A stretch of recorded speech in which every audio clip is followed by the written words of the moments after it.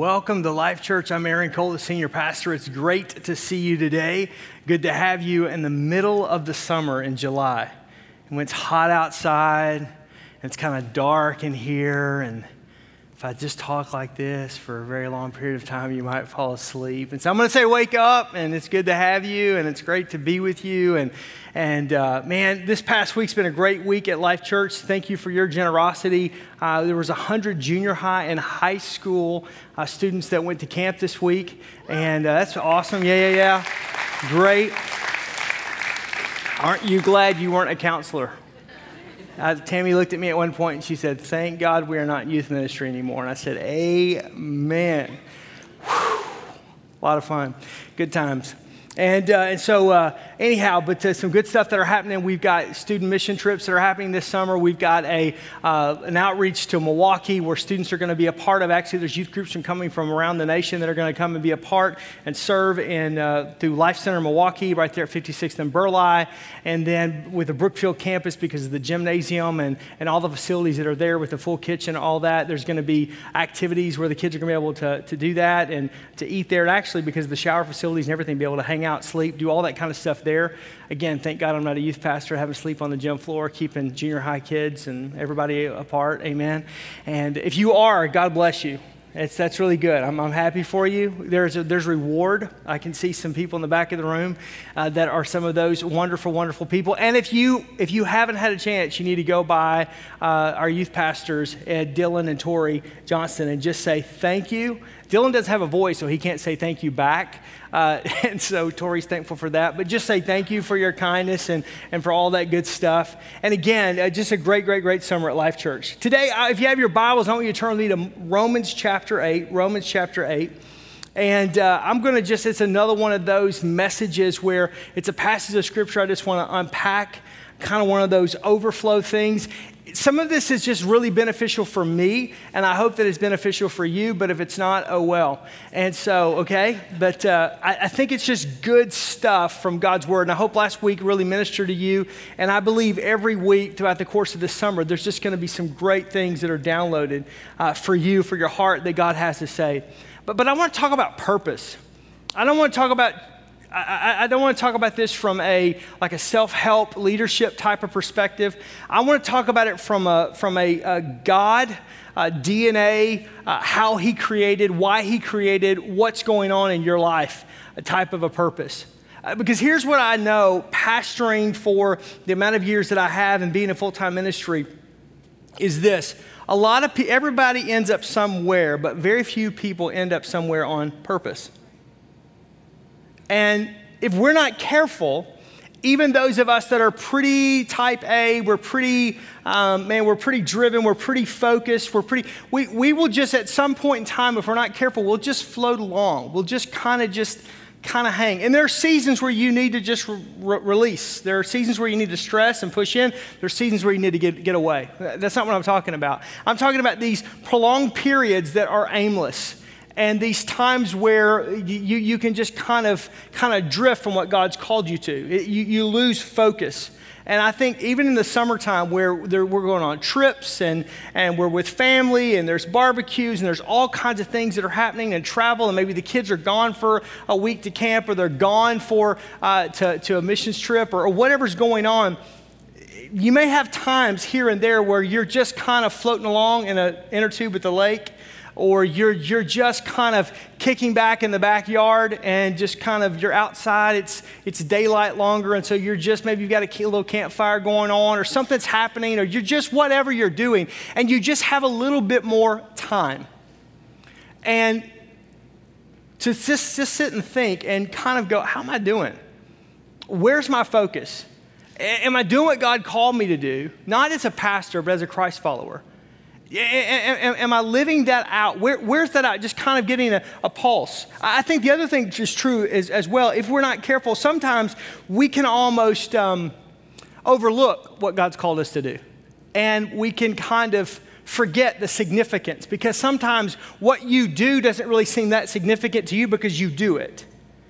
But to everybody else around you, it's vastly life-changing. It makes a huge difference in their world. And so sometimes it's just enough to sit and think, am I just staying faithful to what God's called me to? Because sometimes what we're doing doesn't feel like, man, you're doing it for a while, and man, you've been here for a while, and you can kind of just mail it in if you're not careful, where, no, you've got to have focus and intensity. There's got to be purpose. And so there's 4 declarations I want to give you out of this passage in Romans chapter 8, verse 28 through 39, that I'm going to give you these 4 declarations. I'm going to kind of unpack this passage here, but I'm giving them to you because, first of all, I think these are just good things to write down and maybe even to declare to yourself in your own prayer time, your own devotional time, when it's just you and God. I don't know if you're ever like this, but and especially when the weather's nice, I like to walk. And so I walk and pray. I get real bored. My ADD is kind of like there's a bird. And I just can lose focus really fast. And so I keep myself going and moving and all of this. And so I'll walk and I'll pray. And sometimes it's just good to declare these 4 statements that I think come right out of this passage. Sometimes it's good to declare that to other people. Because there may be people in your life, I know it's hard to imagine, but haters are going to hate, right? So in the words of the great theologian Taylor Swift, you got to shake it off. Well, how do you do that? I think you go back to what God's word says, right? And you go back to what his word says, because here's the deal is God's word will never pass away. And God's word is always true. And regardless how you feel, God's word still stands, because we are people that live by faith and not by sight, not by emotion, not by what we see, or how we're moved by our feelings, but by what we believe. I think these are 4 declarations that you may even declare to the enemy. Because there are times when Satan himself will try to come in and steal and kill and destroy. That's what the Bible says in John chapter 10. And he'll try to take away the purpose, the focus of purpose, or even the value of what God's called you to do and belittle it. And again, you go right back to the word. Every time Jesus was confronted with Satan himself, he would go back to the word of God. And it is written, and it is written, and it is written. Why? Because the word of God, it's the same today, yesterday, and forever. God says of himself, I'm not a man that I would lie. You can stand on God's word. So the first declaration, then we're going to begin to kind of just unpack Romans 8, 28 through 39, is this. I believe that God has a purpose for my life. I believe that God has a purpose for my life. Do you believe that? I believe that God has a purpose for your life. I believe there's a purpose for your life. I believe God has a purpose for my life. Look at Romans 8, verse 28, and it says, and we know that for those who love God, all things work together for good, for those who are called according to his purpose. For those whom he foreknew, he also predestined to be conformed to the image of his Son, in order that he might be the firstborn among many brothers. And those whom he predestined, he also called. And those whom he called, he also justified. And those whom he justified, he also glorified. Sometimes we think that calling is just something that ministers or missionaries get. But no. Look at verse 28. If we love God, if we are his children, if we follow him, if we love him, so that's our own choice, it's our own decision to make. We're not rock'em sock'em robots. God doesn't control us from some cosmic joystick in the heavenlies. If we truly love him, then all things in our life are going to work together. And it's going to work together because we're called according to his purpose. He has a purpose for you. So verse 28 makes this purpose statement that you are called according to his purpose. And again, sometimes just knowing that, hey, there is a purpose. Now maybe you don't understand what all the purpose is. Maybe you don't understand how your purpose is connected to everything else in life. And the truth of the matter is we may not get the whole enchilada this side of eternity. But God has a purpose for you. So verse 29 through 30 explains how this works. He uses the word predestined, which means it's speaking of the foreknowledge of God. So let me tell you how this big theological word works, is that you have free moral choice. You get to choose what you want to do. You're not automated by God. God's not choosing for you. But because God has no beginning and no ending, this is going to be like a termite and a yo-yo conversation. This is going to get to be kind of confusing. Before time began, God was. And when time ceases to exist, so at the end of eternity, that's a theoretical statement because eternity has no end because it's eternity. At the end of that, Although there is no end of that. You understand what I'm saying? God's still there. So God is at the beginning, God is in the middle, God is at the end simultaneously. He has no beginning. He has no ending. He's not finite like you and I are. He's not limited. He's infinite, which means he has no starting point or ending point. He has no height. He has no depth. He has no width. There are no degrees. Think about this. Wouldn't it be great if you had no waistline? There are no degrees that God has. There's no inches around his waist that he has to worry about. Amen? Can I get a witness? You know what I'm talking about? There's nothing, because there is no circumference about God. One of the prophets in the Old Testament, God, you are so high that I can't ascend higher than you. You're so low that I can't get under you. You're so wide that I can't get around. But God knows what you and I will choose. You're choosing. He just knows what you will choose. Well, let me explain this to you a little bit. So I'm a dad. I have 2 daughters. And when they were younger, they used to love to go to McDonald's, especially Ava. Ava would love to go to McDonald's. Ava was my little chunker. I mean, she was as broad as she was tall. She had those chubby cheeks. She loved to eat like I did. So we were like BFFs. And so I would take her to McDonald's. And here's what I knew. I knew that whatever she ordered, she wasn't going to finish. So we would order it, and I would say, now listen, if we're going to order this, you need to eat this. Yep, Dad. Yep, I got it, yep. I promise, yep. And halfway through the hamburger, halfway through the chicken nuggets, halfway through the fries, and what I loved, the best part was the ice cream cones. She never finished them. Ever, which is great for me because I love ice cream. And so anyhow, she'd be like, she was trying to explain, I thought I could, but I can't. Well, guess what? I predestined that she would not finish what she was going to order at McDonald's. I knew it. It wasn't a rocket science. Well, I'd been there before. I knew that. I was there before she was here, and I was here when she was over. And I knew what was going to happen, which was awesome for me because she would go play and I would finish her food and mine. You know what I'm talking about? That's the same way with God. God, you and I make our own choices. We choose whether we're going to serve him. We choose whether we're going to worship him. We choose whether we're going to accept him. We're going to reject him. But he knows, the foreknowledge of God, he knows what you and I will choose. So God has a purpose for your life. Understand this, God is at work in your life. Whether you feel it or you don't, God is at work in your life. God is at work divinely orchestrating everything together for your benefit. It may not feel like it in the moment. It may not be exciting, but God is working everything out for your good. And not everything that happens in your life is good, but everything in your life that happens can be beneficial. Woo, don't shut me down when I'm preaching good. Now, everything in your life may not be good. There are bad things that happen to good people. But everything in your life, God can use ultimately for good. Now, again, we this side of eternity, we know in part, we understand in part. The Apostle Paul says it's like looking through stained glass. We see shadows and lights, and we have moments of clarity, and then it's gone. So we don't get the whole thing. We don't know everything. One of the greatest theological responses you will ever get from anybody who teaches theology, who teaches God's word, is, I don't know. And the longer I study, the more I'm convinced that God's sovereignty, which means he's got everything in control, is there. But at the same time, there are just things that are beyond my pay grade. I don't know. I'd love to be able to give you an answer. I don't know. But what I do know is that God is at work in your life. And God is always for you. He's always for you.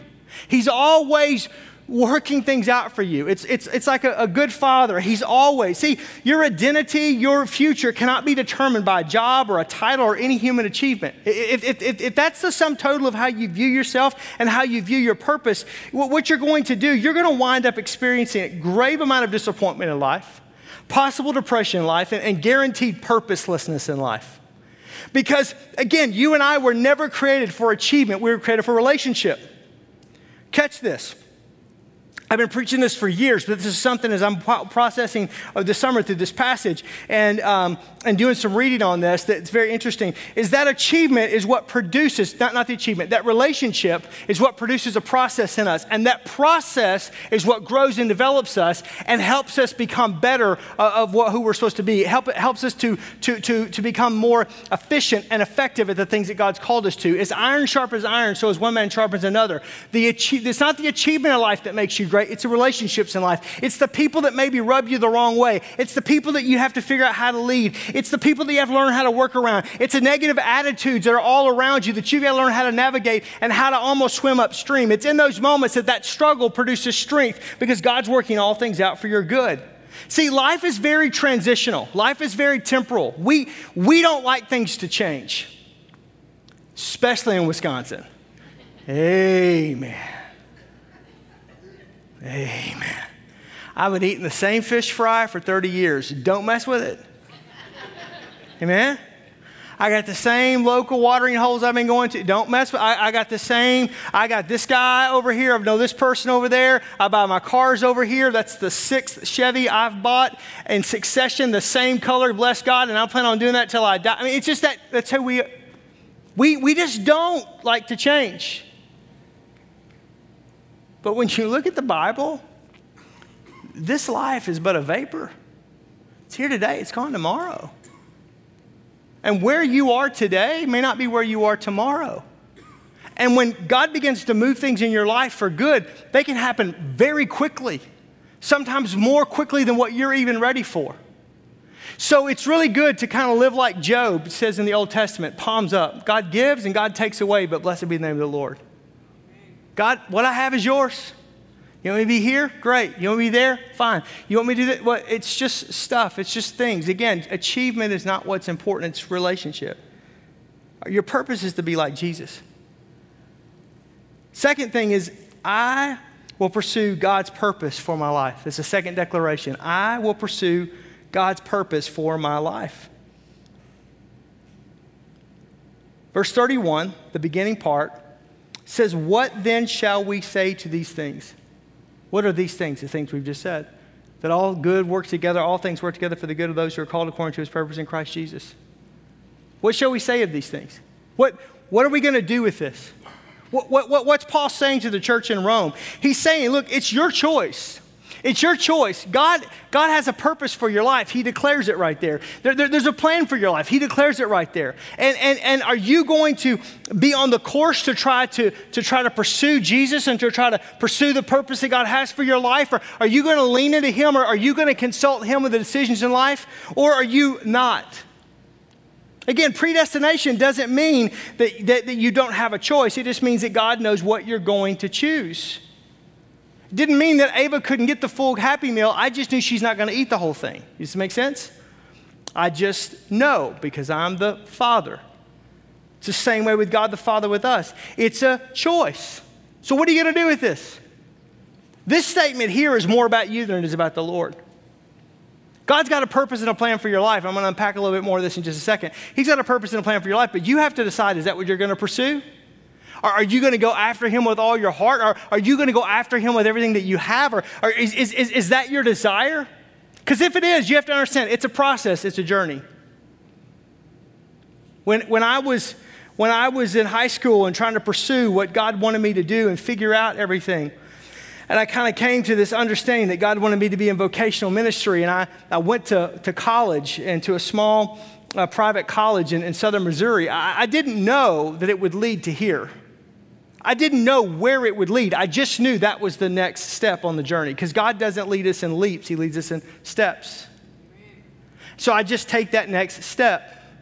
Little did I know that over that course of time, God would begin to refine my heart over those 4 years in order to kind of say, I really want you to be in local church. This is what I'm wanting you to do. And I didn't want to do that. I'd much rather just come in and preach and just see ya, wouldn't want to be ya. I grew up in church and I'd seen some just nasty stuff and I just was like, man, I just don't want to. But God began to change my heart. And it was one summer at a small country church. You'll get how country this is. Walnut Ridge, Arkansas. You've never been there. The Beatles stopped once on their way to Memphis, and they have this whole shrine to it. So anyhow, literally, it's in this rice field. It's this little small country church. And it was that summer, I spent the summer interning. And it was in that summer, in that process, one of the strangest things that began to happen. God turned my heart towards pastoring in a way that had never been there. But again, it's all that process. Not knowing that then God at the same time was working on Tammy's heart and my heart and was going to bring both of us together so that when we graduated, then all of a sudden then we were going to get married. And then just the whole journey begins to unfold. What I'm trying to say to you is it's a process, it's a journey, but I had to make a decision. Am I going to trust God? Am I going to do what he wants? And I'm just telling you this. I feel like I'm a pretty good Christian. I feel like I love Jesus. I feel like I got a pretty good head on my shoulders. I don't make stupid decisions, or I haven't at this point. I mean, I made stupid decisions, but they haven't cost me tremendously. But I don't trust me to make life decisions. Well, who makes them? Tammy? No.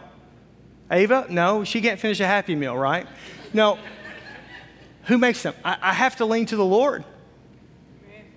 Even coming to Wisconsin, this was never a part of the agenda. My wife married me because I was from the South and thought we would never go north. And we talked about planting churches, and let's plant a church in St. Louis. Let's plant a church in Kansas City. And Tammy would say, no, it's too cold. It's too far north. What a joke. At the same time, almost 17 years later, I can't imagine not being here. But if I would have done it my way, I'd have messed it up. But when I choose to follow and pursue his purpose, he begins to make these things clear along the journey, not the full enchilada. Third statement, I believe nothing can stop God's purpose for my life. Nothing can stop God's purpose for my life. Check this out. The end of verse 31 through 35. If God is for us, then who can be against us? It's almost a rhetorical question. He who did not spare, speaking of God, his own son, but gave him up for all of us, how will he not also graciously give us all things? And who shall bring up any charge against God's elect? That's us, the chosen. For it's God who justifies. And who's going to condemn? Jesus Christ is the one who died, and more than that, he was raised, and who is at the right hand of God, so who indeed is interceding for us. So then who shall separate us from the love of Christ? Shall tribulation, shall distress, shall persecution, shall famine, shall nakedness, or danger, or sword? See, if God gave us Jesus, he's not going to hold anything back from us. That's what he's saying. When he gave Jesus to die on the cross for us, he gave his all. For God so loved the world that he gave. An immense amount of generosity. The most generous gift he could have. And if God's justified you and I, then who's going to stand against God? Who has no beginning, who has no end, who is perfect and right in every way? There is no equal. And if Jesus Christ died for you and paid the price for your sins, then who can stand in condemnation against you? There is no one, because he who knew no sin became sin for you and I so that we might become the righteousness of God. Therefore, in the words of the great theologian MC Hammer, you can't touch this. You know what I'm talking about? I'm on a roll today, man. Throw a little Bob Dylan in here in a minute. We'll get the whole collection. All right. So nothing can separate you and I from God and his love. Nothing. This is funny to me because Christians will trust God for their eternity, but they won't trust God for the next week or for the promotion or for his plan. Parents will dedicate sin on this platform and they'll dedicate their children unto the Lord, but when they begin to get into that role of this is what they're going to do with their life, they get all fretful and they want to control the process instead of saying, no, what's God saying to you? Where are you supposed to go to college? Well, what are you supposed to do with your life? This is your life. I have my life, and I have a great life. I hope your life is as good as mine. I have a great life, but Anna, what's God calling you to do? And Ava, what's God calling you to do? That's what you have to figure out. That's not what me has to figure out. That's what you have to figure out. You, my child, have to learn how to hear the voice of God. Why? Because the sheep know the voice of the shepherd, speaking of Jesus. And from his voice, they won't turn. So the way you view God will determine how you view everything else in your life. If you view that nothing can separate you from God, that nothing can stop God's purpose in your life, then your problems, your challenges, and even losses, they are completely able to be overcome. Why? Because nothing's going to stop God's purpose in your life. There's a passage in Scripture, I cannot think of where it's located right off the top of my head, but it's that the call of God is beyond repentance in our life, which means that when God calls you to do something, he never lifts that.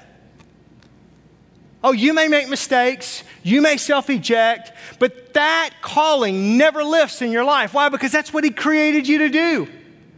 So you have to figure out, how do I do that? You begin to walk the journey. How do I do it? One step in front of the other. 1, 2, 3, 4. It's not leaps, it's not jumps. We love the miraculous. Why? Because we like for things just to change overnight. It's kind of like, if you could just lay hands on me and I could hold onto my belt loops and I'd lose 20 pounds, that would be awesome. The problem is I'm going to go eat a buffet. You know what I'm talking about? So we love to be zapped, but what we see is that there's this process, there's this journey. Fourth statement, I will serve God's purpose in my generation. Your purpose isn't just for you. I will serve God's purpose in my generation. My generation. Look at verse 37 to verse 39. Paul responds, no, in all of these things, we are more than conquerors through him who loved us. For I am sure that neither death nor life, angels nor rulers, nor things present, nor things to come, nor powers, nor height, nor depth, or anything else, and all of creation will be able to separate us from the love of God in Christ Jesus our Lord. Because we are more than conquerors, nothing can separate us from God. Because we are more than conquerors, Jesus Christ conquered death, hell, and the grave. And because we're in him, he's a conqueror. We are more than a conqueror. Why? Because we stand upon his shoulders. So because we're more than conquerors, nothing can separate us from God's love. Because we're more than conquerors, nothing can take away his purpose in your life. So you have to be determined to live out whatever the purpose is that God's called you to. And to live it out in your generation. To live it out in your lifetime. You weren't born 300 years ago or 500 years ago or 1,000 years ago. You were born now, in this moment, in this time. Why? You ever asked that question? You ever thought about it? Why am I born now? What am I born? Why was I created? What does God have for me to do? This is it. See, we get all wigged out and we get surprised by things that happen, but you got to understand, God has no beginning, has no ending. Therefore, nothing surprises God. God never is like, I missed that when I didn't see it coming. Wow, who shot JR? Remember that in the 80s? I mean, I just didn't see it coming. No, he's never caught off guard. He gets it. And he's allowing all these things to kind of tactically work. It's like being in a sailboat trying to get to the shoreline. You're having to use the wind to get there, and you're having to play it. So you have to tact your way all the way into the shoreline. It's not a straight line. Wish it was. Shortest distance between 2 points is a straight line. That's the most efficient, effective way. The truth of the matter is it never works that way. God leads us over here, he leads us over there, but ultimately he's working all of these things out for our good. Even as Paul is writing these words, he's chained, he's in prison, and he's writing these words. Had Paul, who God used under the inspiration of the Holy Spirit to write most of the New Testament, if he was never imprisoned, we would not have Romans, 1 Corinthians, 2 Corinthians, Galatians, Ephesians, the pastoral epistles of 1 and 2 Timothy and Titus. we wouldn't have most of the New Testament. So something that the enemy tried to use to harm him and to hamper him, God turned around and used it for his good. And in that situation, he's actually writing what we're reading today. Because God knew. Paul was too explosive, too dynamic, too hyper of a personality just to sit anywhere. He was going here and there and moving left and right, and he was on the move and marching and moving, and the only way to get him to sit down long enough to write was to imprison him. So what the enemy tried to use to harm him, to keep the gospel from going forward, God used for his good. Will you use your purpose that God's called you to serve your generation? So God may determine the length of your life, but you will determine what you do with that length that God gives you. What will you do with that? I'm going to close with this. I hope it's like David. Acts chapter 13, verse 36. For David, after he served the purpose of God in his own generation, he fell asleep and was buried among his fathers. That's what I want them to say of me, is that I served the purpose of God for my generation, and then I left. Life on purpose. I believe that God has a purpose for my life. Secondly, I will pursue God's purpose for my life. Third, I believe that nothing can stop God's purpose for my life. And lastly, I choose and I will serve God's purpose in my generation. Let's pray. Father, I just thank you today for your word. I thank you today for the simplicity of your word. I thank you, God, that you know you've got it all. You've got this entire world and our life in your hands. And I pray, help us to trust you.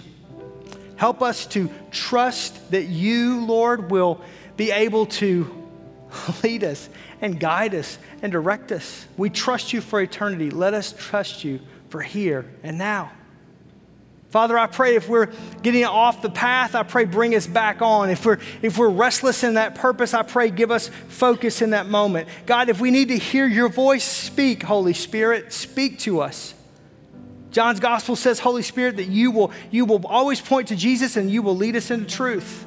You will walk alongside us. You'll be the one that will walk alongside and speak God's word into our life. In perfect timing, I pray you do that in our lives. In Jesus' name we pray. Amen.